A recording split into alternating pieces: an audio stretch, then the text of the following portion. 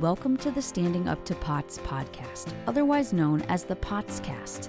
This podcast is dedicated to educating and empowering the community about postural orthostatic tachycardia syndrome, commonly referred to as POTS. This invisible illness impacts millions, and we are committed to explaining the basics, raising awareness, exploring the research, and empowering patients to not only survive but thrive. This is the Standing Up to POTS podcast. Hello, fellow POTS patients and nice people who care about POTS patients.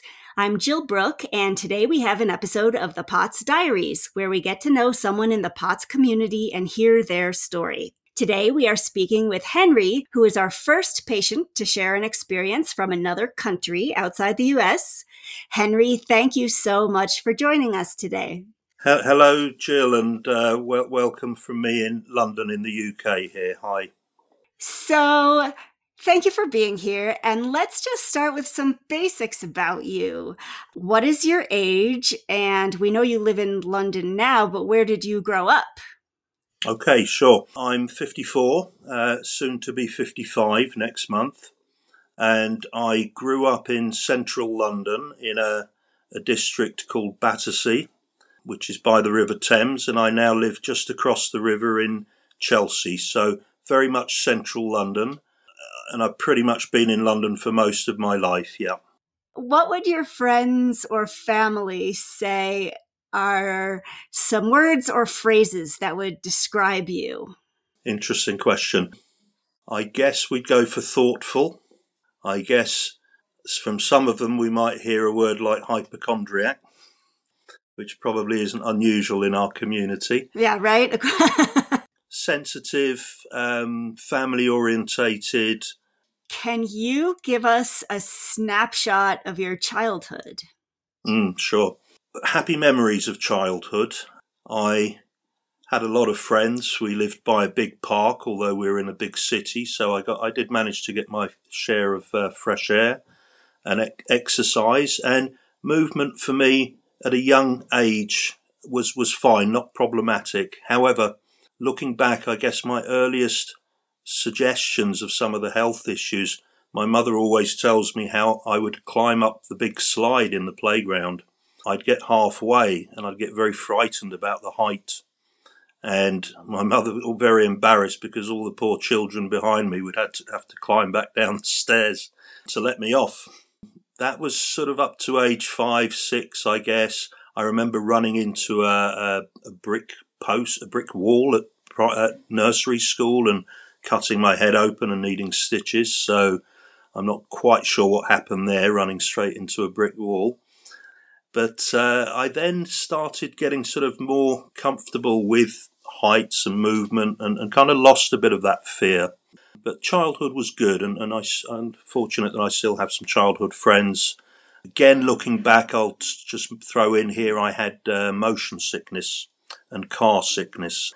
Back in the 1970s, a lot of the cars had a very strong petrol smell, and that, along with the motion, seemed to trigger sickness for me, which we'll find out later is linked very much to one of my diagnoses, which is vestibular migraine. And I'll talk more about that later. It features often with POTS, apparently. Right, that makes sense. So at what age did you start feeling like health issues became kind of major? Major. Okay, well, with my sort of musculoskeletal frame, I would do things, and often in private, when I had a moment in my room, I would find myself shrugging my shoulders a lot, extending my arms and locking the elbows and things and my joints. And I can't explain to you why I did that, but it rings a big bell when I hear that some of the early signs of hypermobile Ehlers-Danlos, for example, manifest in children being quite fidgety and uncomfortable in their bodies. So looking back, I can make some sense of that. But it didn't cause me big issues, and really it was probably until the age, and I was quite sporty actually. I played football, soccer over here. I would run, jump, etc. down at the running track. And I guess I was fairly muscular at age 15. And again, looking back, I realised that being muscular, and often it's more the case with men, I suppose, it gives a bit of protection against the laxity and instability of the joints that come with hypermobile Ehlers-Danlos that a lot of POTS people suffer with. But then things, I suppose the most major issue started for me at about age 17. 16, 17. I had a growth spurt from 16 to 17 where I grew a couple of inches. Again, I believe there can be some links with that. And I started to get quite intense palpitations, chest palpitations. Really did feel as if the heart was just, going to jump out of my chest at times. That would make me anxious, I guess. Going outside, I started to have sensations of unsteadiness, issues with my balance. And that was quite worrying at the time, and I didn't really know who to talk to or how to raise it with anybody.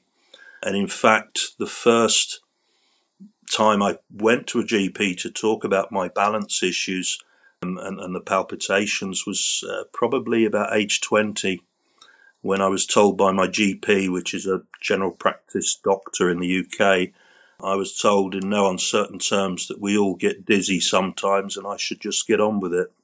So that was childhood into my teen years, and had a bit of struggle at my university days into my early 20s because it was becoming quite a problem, the balance issues then. And I think that's about the time that looking back, I now realise what it was. I started self-medicating with alcohol.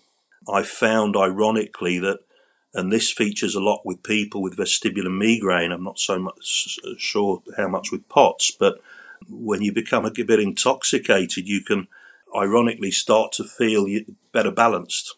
Oh, interesting.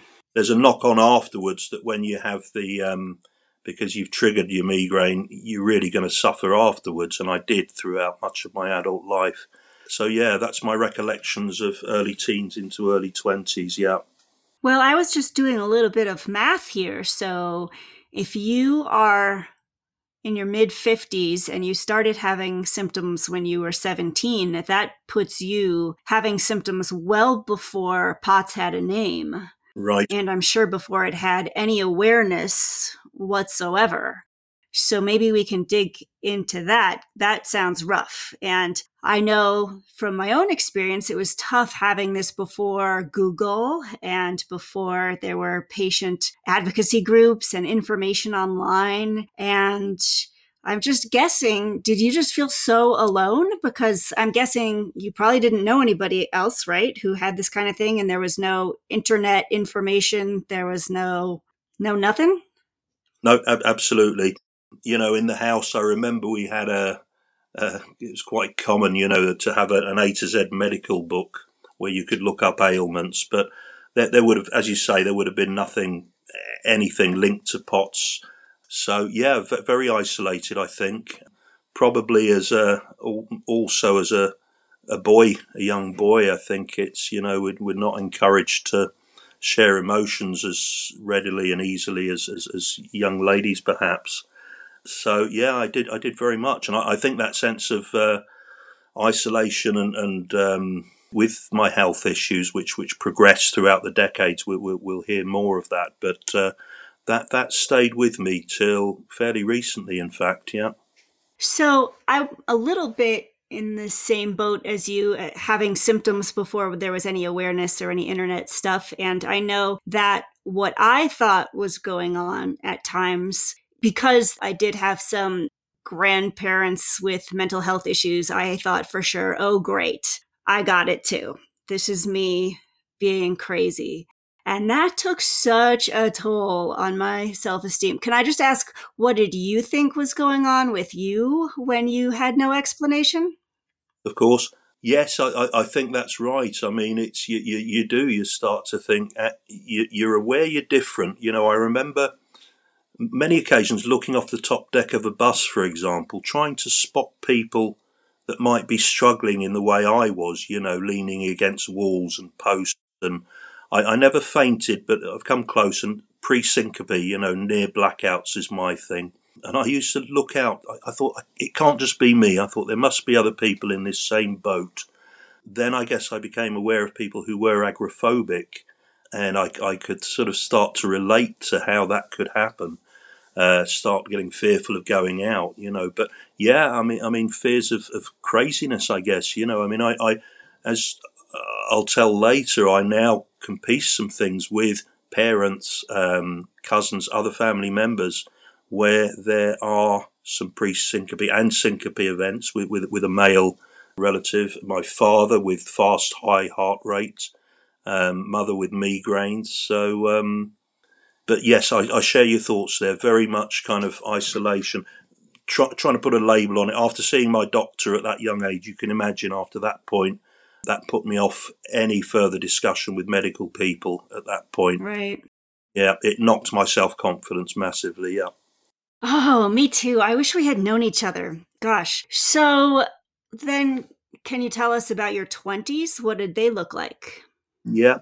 20s were, they were fun overall. I made a lot of friends when I moved away to university. I did spend a year outside of London in a smaller city. Had a lot of friends. I guess I carried on, however, with this thing with alcohol and using alcohol.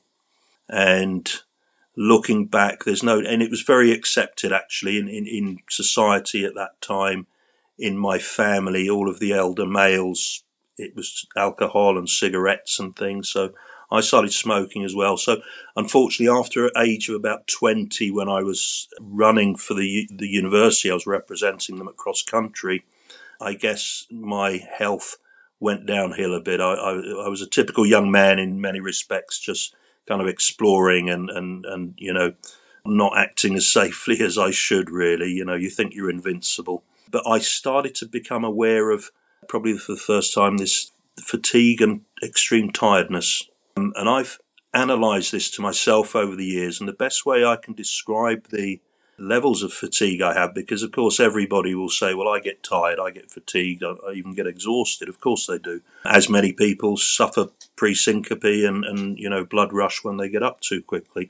But I would describe my fatigue and tiredness to medical people and anyone interested as, I'd be out in the street and I would literally get to the point where I could quite happily drop on the pavement and sleep there and then. Wow. It's an intense level of exhaustion. So I started to notice that a lot. And I also know, apart from not looking after my POTS, I was probably in an almost constant state with my vestibular migraines, which often appear with no headache, incidentally. So they're very hard to diagnose. There are other aura symptoms and blindness in the eyes and things that I suffered later on, but I was in a constant state of triggering with alcohol and poor sleep, this chronic migraine condition, which would have been exacerbating the POTS, and of course all of it exacerbating my fatigue and exhaustion. So again, with those conditions, once many years later I had it explained to me. I will talk about vestibular migraine a little here if that's appropriate. Yeah, I was actually going to ask, because especially if they can happen without a headache, I'm wondering what is it? It's and I under one of the leading POTS UK specialists, by the way, who assures me that they're finding it very commonly with POTS patients, and I think it's probably going quite undetected a lot. So vestibular migraine balance disorder is another description for it. So vestibular is linked to our vestibular system, which is linked to the ears. Everybody has an idea that the ears are involved in the balance somehow. So we have our eyes, one of the inputs to keep us upright. We have our vestibular system with the ears, and we have our proprioception, which is all the body parts that relay messages through the nerves up to the brain. With vestibular migraine, which will be triggered by many of the common migraine triggers, so certain foods, aged cheeses, salamis, sausages, any food that takes a long time to prepare, if you like, and not fresh. Chocolate has always been cited as one, although they're less sure. Coffee, caffeine can be a big trigger. Significant changes in barometric pressure are a major trigger for me, whether it's the temperature going up quickly or down quickly. It's not just about rain, Stress, poor sleep, lots of things. And bright lights, you can become very triggered. So the best way it was described to me by the neuro-otologist, who is a neurologist who specialises in balance, was that, for the listeners here, I'm holding up a bottle for Jill to see. If you have migraine, the idea is to keep your trigger threshold low in the bottle, so the bottle quite empty. If you're not doing that, if you're not aware of your triggers or you're not avoiding them, the bottle fills to the point where the bottle becomes full. And then what happens, the slightest of triggers, some fluorescent lights in a supermarket or in an office, high visual stimuli environments with cars and people moving in a shopping mall, as you guys call them, the slightest of triggers will then cause the bottle to overflow. And you can end up in an almost continuous state of migraine for some people. And it often presents vestibular migraine as silent migraine. Silent migraine being a type that doesn't present with head pain. So there's a lot of issues here. It's just as much neglected and underdiagnosed, I'm sure, as POTS is. And the two have some interplay because we're talking about, fast heart rate, etc., stress. The occasional good day where my balance felt okay was usually the day before a migraine, which I think they call a prodrome. There are different stages of migraine. And ironically, in the build-up to a migraine, the body's kind of setting itself for fight or flight. And you can have a day of feeling quite euphoric, and then the downward spiral comes. And when the balance goes, it's awful. You get senses of derealization, depersonalization. You feel not connected to your environment. You feel as if you're walking on a boat. You have very poor sense of where your feet are in space. Now, this can also happen with Ehlers-Danlos, can affect proprioception. It can happen with the POTS, of course, if you're having a POTS episode, as I did just tonight, going for a walk to the park. I registered heart rate of 140 beats for quite a while, just walking slowly. So I realised I had multiple inputs now, looking back, that were affecting my balance. And it's no wonder I was feeling so disconnected a lot of the time. Plus, my most recent diagnosis of small fibre peripheral neuropathy, which again they're finding a lot with POTS. I can see you're shaking in agreement, Jill. You've heard this, yeah. And again, small fibre peripheral neuropathy can affect the balance and the body's awareness of where the limbs are in space. So a lot of challenges that have taken a lot of work to try and address and in my life. But yeah, I just wanted to throw in there about vestibular migraine for people to understand that migraine is not headache. They are not the same thing. Headache is merely one of many symptoms of migraine. So this cluster of comorbidities that tends to happen along with POTS really seems like it's just growing and growing. I mean, I remember in the beginning, they talked about the triad, and it was POTS, mast cell activation disorder, and Ehlers-Danlos syndrome. Then it was the pentad, where I think they added in, I think it was autoimmunity and gastroparesis, and now there are so many new things, and it just keeps growing. But I thank you for talking about this, because I'm assuming there's some people out there taking notes, and I think you were mentioning the high histamine foods that maybe are issues. So if somebody's listening to you and they're saying, oh my gosh, that sounds like me, they could try cutting back on high histamine foods, it sounds like, and see if that helps, yeah? Absolutely, yes. I mean, I was tested for mast cell formally to see if I had what we commonly, the word here I hear used is trifecta with Ehlers-Danlos, POTS and mast cell. So at the particular time, I was already being treated for my allergies that had been proven.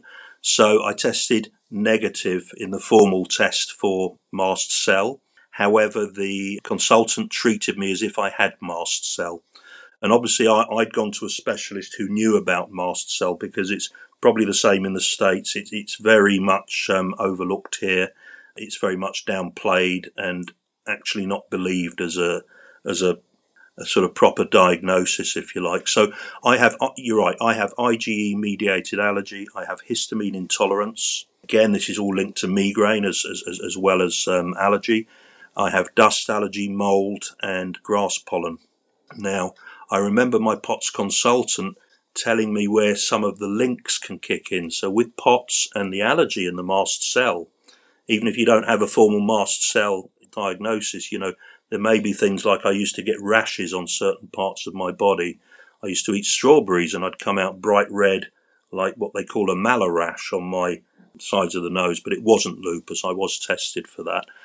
So, yes, the link I was told was that if you can get the allergy under control and the histamine release, it can lessen the palpitations, for example. And then I started to understand this link of allergy and POTS, for example, heart rate. If somebody has extreme allergy and it's anaphylaxis, for example, one of the things that's going to be happening is the heart will be going crazy, if you like, yeah. So it's no wonder that somebody that has POTS, if they're not able to control their allergy well or their mast cell issues, it's going to kick in with the tachycardia issues and just exacerbate things. That's my understanding, and that's how I started to understand some of the links and crossovers, yeah. So, with all of this going on, how did you get through university, and do you work now? I mean, this makes it sound like it would be tough to be very functional. So, Yeah, yeah. what happened then? Yeah, I continued I developed a positive spin, we'll call them coping strategies, but I think it was more things like avoidance behaviours, let's say. Looking back, I got a reputation with my friends, for example, that I would usually see if we could meet somewhere close to where I live, for example, okay, which wasn't too difficult because I lived in a more central location than most friends, so they would come into to my local bar or whatever. What else? I would, on bad days, on the days if I'd partied one night with friends, you wouldn't see me for the weekend. I would be so knocked out with it, and I realised what I was doing was triggering a lot of my conditions. And then it was up for work on Monday. My sleep had been disrupted, and I would spend half the week getting to a point Wednesday where I started to feel better. Maybe suddenly it's Friday, and the same cycle again. So there was a lot of that going on. I started to notice things like I would get anxious crossing roads. I'll give as an example. And I couldn't work out why particularly roads were an issue for me. And I'll fast forward a little bit into my early 50s, recent years, when I found out about the diagnosis of vestibular migraine and POTS, for example. But this is vestibular migraine. What would happen? I became very vision dependent to keep me upright. With the vestibular migraines in the background, often the proprioception issues. I've also got some musculoskeletal damage from injuries as well that I'll talk about at some point. My brain became very reliant on my eyes to keep me upright. So I would walk literally with my eyes on the floor in front of me. And if I lifted them, we were in trouble. So what would happen crossing a road? You've got to move, you've got to look for traffic while you're walking. So I would step into a road, look for traffic, and I would nearly fall over, if that makes sense. And this could be why a lot of people seem to struggle in shopping malls, for example. There's a lot of movement. I have wondered about this for so long. Keep talking. So it is that. So you're walking into a high visual stimuli environment, okay? So you're already overloaded, overworked eyesight is suddenly asked to do even more. And it just says enough. And you're suddenly triggered into a very bad reaction that can include panic and anxiety at this point. Your balance and confidence moving can go. You can start to feel nausea. And there are a lot of things you can do to get out of that. So I used to avoid going into shops. It was that bad. And I know many who do in the community. But thankfully there are things you can do. But so it's the eyesight becoming overtaxed. And I did a year of daily vestibular rehabilitation exercise to retrain my brain. And I remember a day after about a year of doing these exercises, walking along a busy shopping street in London and realizing that my eyes were on the horizon. I had a little moment, a little epiphany moment. I realized that I was doing it now. I wasn't dependent on my eyes looking down. And lots of problems with neck aches and things like that because of the looking down. The brain with those vestibular migraine flares can also trigger pain in the neck, what they call coat hanger pain. The brain is trying to immobilize you and say, look, I don't know what you're doing here, mister, but you've got to stop moving because I have no trust in the messages I'm getting about where you are in space at the moment. Yeah. That's another example of something that I feel like I hear all the time from patients is how hard patients sometimes have to work to achieve something that other people would never even think about. So what I'm hearing is that you worked daily for a year so that you could walk down a street. Yes, I did. I heard recently on a webinar for Ehlers-Danlos, they were talking about an area that I've become interested in, neuroplasticity and neural pathways and things. And apparently the presenter was saying that it's actually an urban myth that it takes 21 days to retrain the brain with a certain pattern of behavior. And they're now saying that it takes something more like, I think it was 64 or 65 days. However, remember that my condition, and a lot of us who would have been undiagnosed for many years, 30 years plus in my case, when you think how long it takes to get to that point, how many avoidance behaviors, how many harmful messages to ourselves really that start to limit what we can do. It's not something that's going to be fixed overnight. And I hear people, again, I seem to be talking about the vestibular migraine a lot, but there'll be parallels with POTS. With vestibular migraine, people ask, which pill did you take that took the dizziness away? And I say, well, there's no pill. There's no pill. The medication, as it was explained to me very well, is like a sticking plaster over a wound. The wound being, in the case of vestibular migraine, an irritated brainstem that becomes very sensitive to migraine triggers. So the medication becomes a sticking plaster. And the idea is that you have to do things yourself. You have to invest in new behaviors, learning new behaviors, perhaps some guided exercise with an appropriate therapist, be they a mental health or physical health therapist, and it will take time. And as we all know with our trifecta plus conditions, there are going to be setbacks and bad days, and that has to be factored in. But I can understand how people get to the point of wanting to give up and staying inside and not wanting to move anymore. And I instinctively knew before my diagnosis, when things got very bad in my 40s, just jumping ahead a bit, I instinctively knew I had to keep moving. I would go out at night and walk when the streets were empty.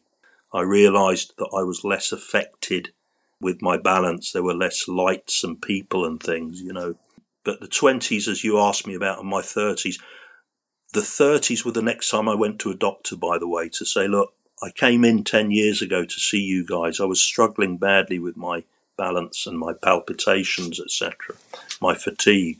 So many symptoms. You can never get them across in a 12-minute appointment that we have here in the UK. We'll all be familiar with this. And again, they sent me for tests for, I think I had a brain scan. I think I had some tests for my hearing. And then it was pretty much concluded that they couldn't see what was causing my balance issues. I was very much picking up again that this was maybe some form of anxiety or panic that I was living with.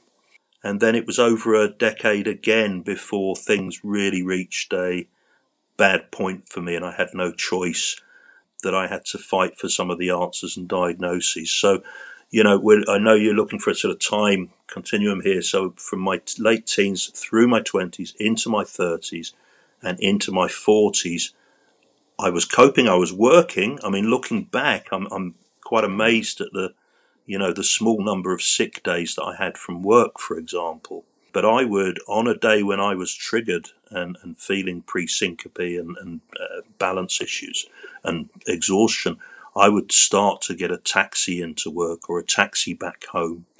Or I would be on a street and I'd find a small corner to go and sit in because I was feeling so bad.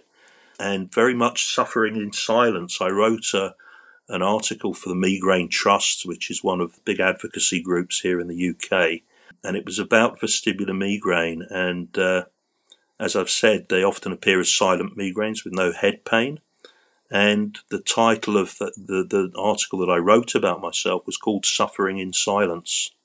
And I think that Wow. really resonates with me. You asked me about how I felt about the conditions, and that's looking back what I was doing. Yeah. So when you did finally get a diagnosis, did that feel kind of like a weight was lifted? Absolutely. And the way it came. So after that episode in the 30s, where again they couldn't find any physical causes for my balance issues, I continued with my, avoidance behaviours, etc., using alcohol because, momentarily I'd feel wonderful and could walk straight. Weekends in bed recovering from all this bad living, and feeling a lot of exhaustion. It was only in my mid to late 40s. And by the way, in between this, I was starting to get musculoskeletal issues. So in my late 20s, I had to have my first knee surgery for an Achilles cruciate ligament tear. I had a first lumbar surgery in my late 30s as well. But it was my mid 40s that my body started to break down quite badly.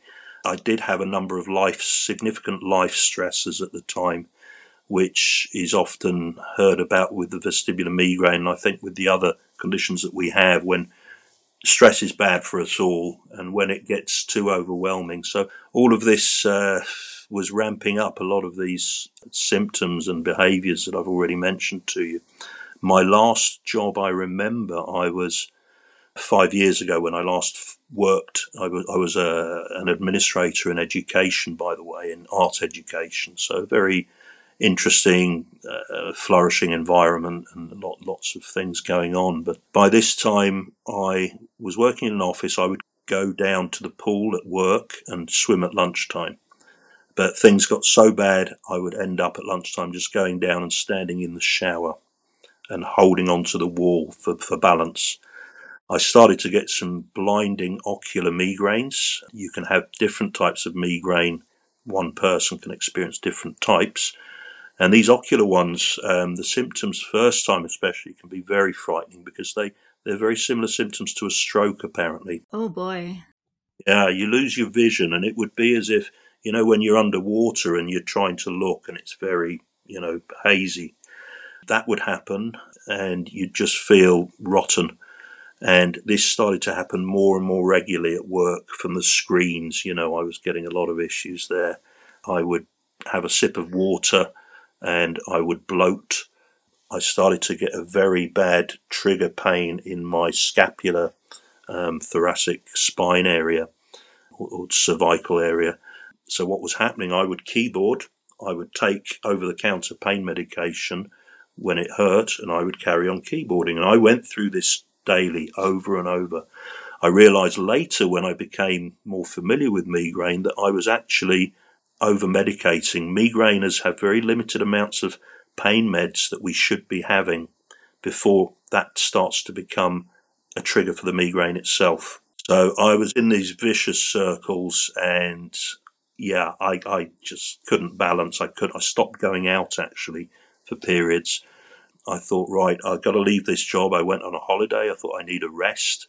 The holiday was a nightmare. It was just 2 weeks of not balancing and feeling I'm going to faint a lot. Also, more lumbar back issues, a lot of body issues were happening. I went away to Poland around this time.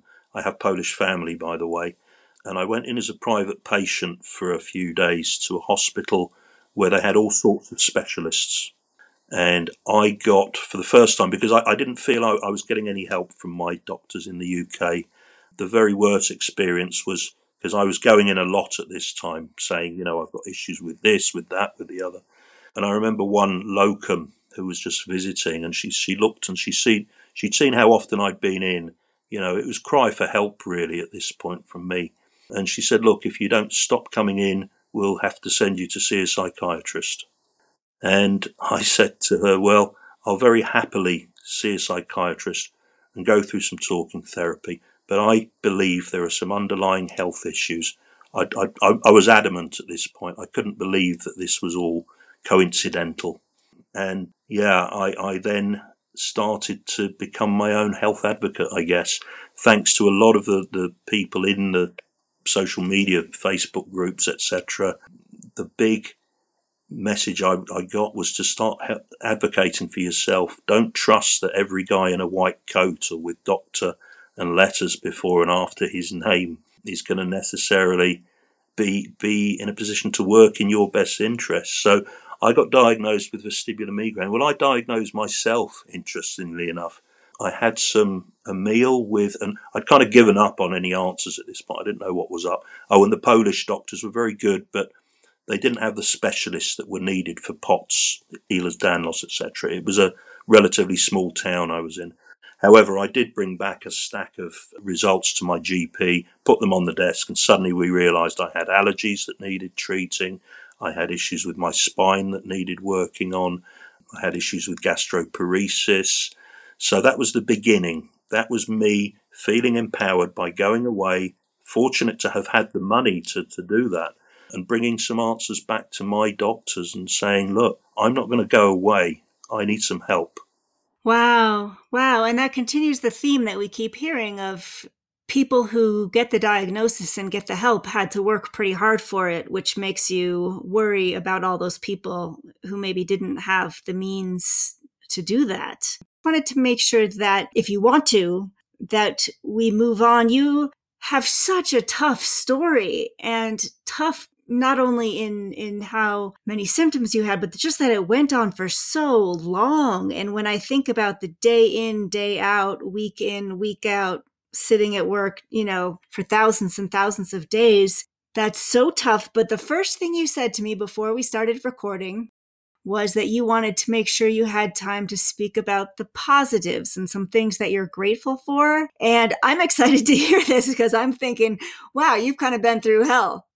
There are many positives. So after I'd left work, and I fortunately was in a position to manage to be financially independent for a period of time, I also became a carer for my mother, my elderly mother. So I started doing things like gym, for example. I remember the first day sitting on a rowing machine, a few inches off the floor and feeling dizzy and off balance and almost vertigo. But I started to push through this gym stuff. But what was happening, I was starting to feel faint in the gym. I would go, POTS people will know or should know that the blood has trouble pumping up to the heart and the head when we stand up, sometimes too quickly. I was trying to do things like push weights over my head, which is just a disaster. So I was having a lot of presyncope, near blackouts in the gym. Nobody I spoke to, doctors, GPs, trainers, could understand what it was. Was it electrolytes? Was it salt lacking? Salt has a link, of course. And only when I got the POTS diagnosis did that make sense. So I started to go to conferences. I've been and continue to take part in I attend STARS is an organisation that runs an annual event, which has been virtual now since the pandemic. And I met my consultant there. I went to an Ehlers-Danlos conference in Belgium when I felt well enough, and I met a wonderful movement coach called Jeannie Debon, and she is becoming an ever increasingly popular hypermobile POTS, Ehlers-Danlos, our community. She gets it, and she really has some good ways to treat it, and you can join her virtually. She now has thousands of followers there. So I realised that I was further breaking my body down by trying to do too much of the wrong exercise and movement, Pilates as well. I'm finding people who understand our conditions. So Pilates teachers with Ehlers-Danlos, for example. Again, too many things were breaking down because I was doing the wrong movement and exercise. So I'd really urge people to be careful what exercise they're doing and with who.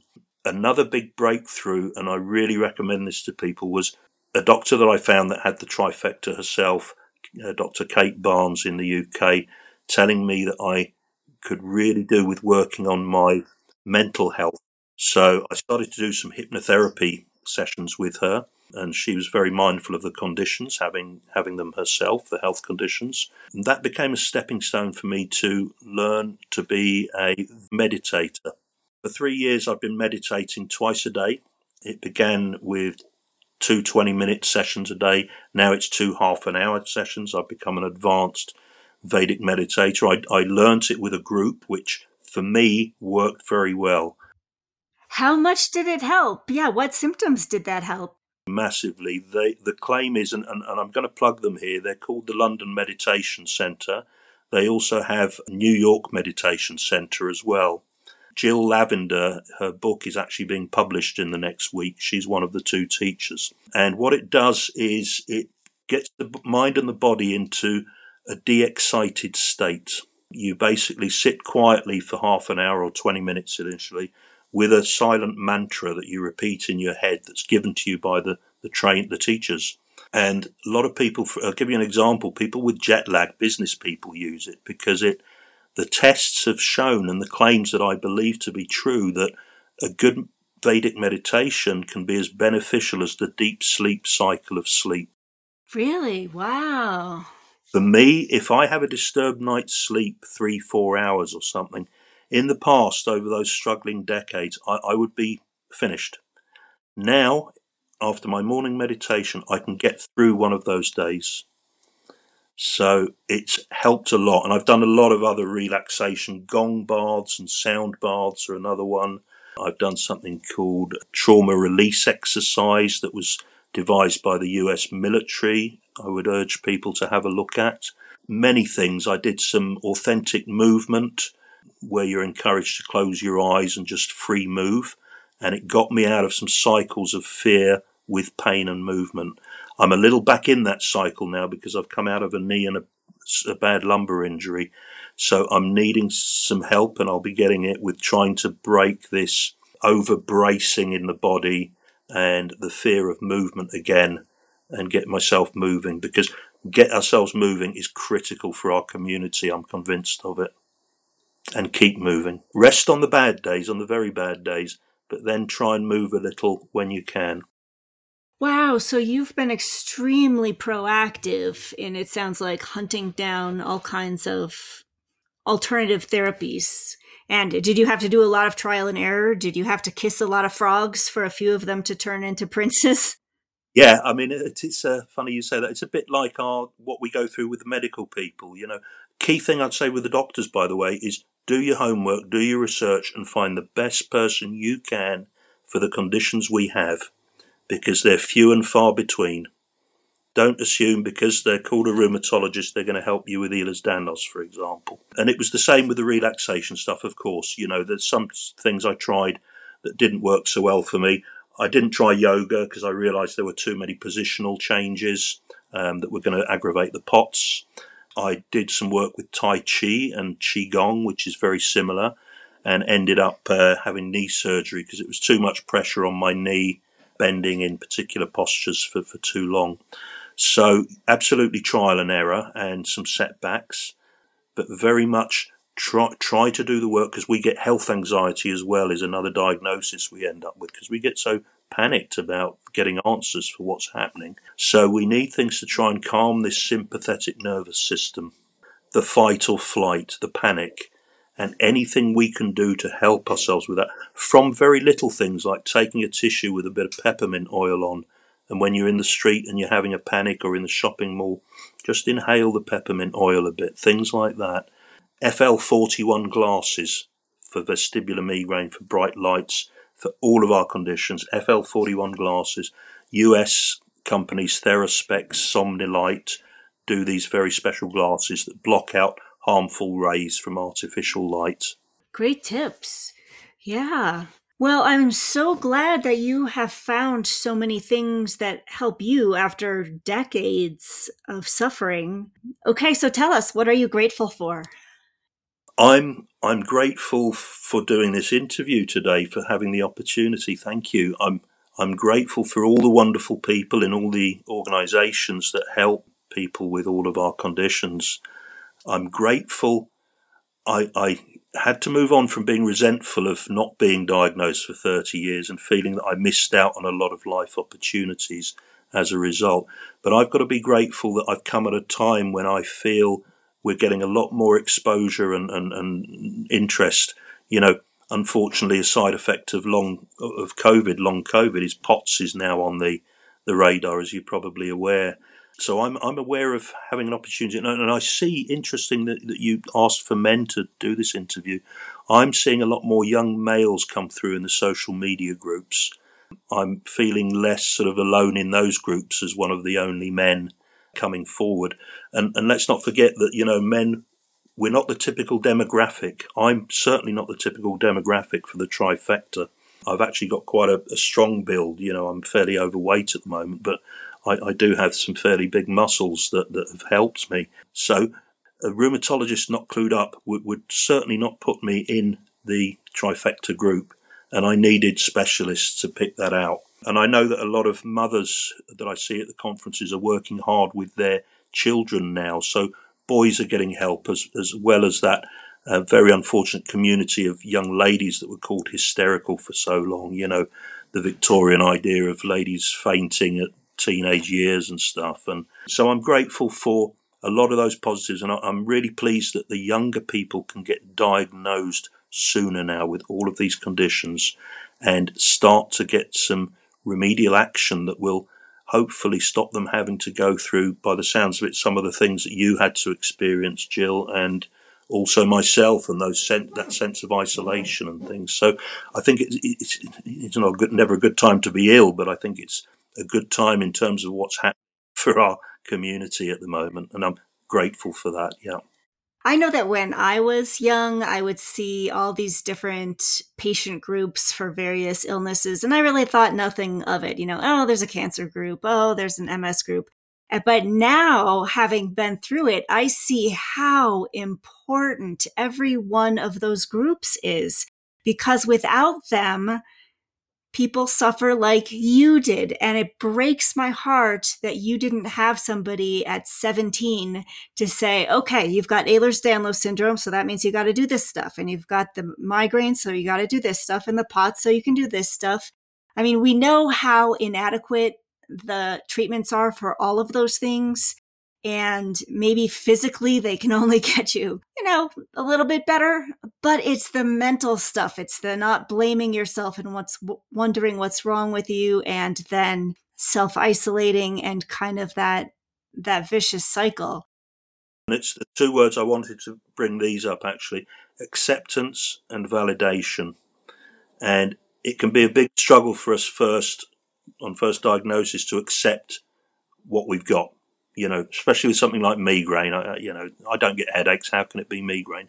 And I see a lot of people going through that, and it must be something else. Surely it's not just a headache. And the validation, and you asked me about, did the diagnosis help? Absolutely. When I got the first of the diagnosis, vestibular migraine, I was floating and euphoric when I left the office of the neuro-otologist. I felt a massive weight was lifted, and that came again with the POTS and the Ehlers-Danlos. And what I would say, by the way, to everybody, don't just stop with the first diagnosis you may get. I realise, I'll just quickly get this in, we're probably all familiar with the Olympic circles, that old emblem. And what I found was any of these specialists you go to, they would almost try and explain, a sympathetic one, empathetic, explain all of your symptoms under the cluster of their condition. It's not necessarily the case. There are a lot of comorbidities, and we're getting to know more about those. And don't stop looking. Don't just stop at the first diagnosis, because there could be a next thing and a next thing. Obviously, you have to stop at some point, but remain curious and interested. Yeah.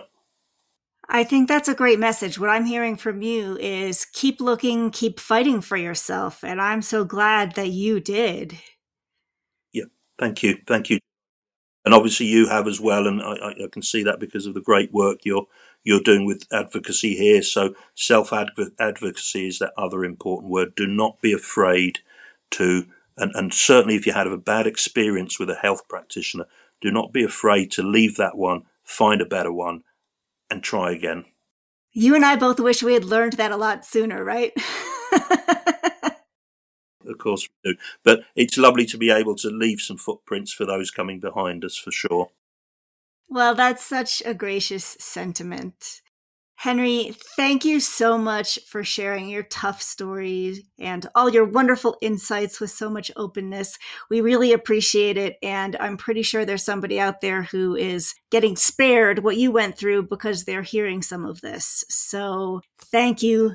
Thank you. And hey, listeners, remember, this is not medical advice. Consult your healthcare team about what's right for you, because we're all so different. But thank you for tuning in. Remember, you're not alone, and please join us again soon.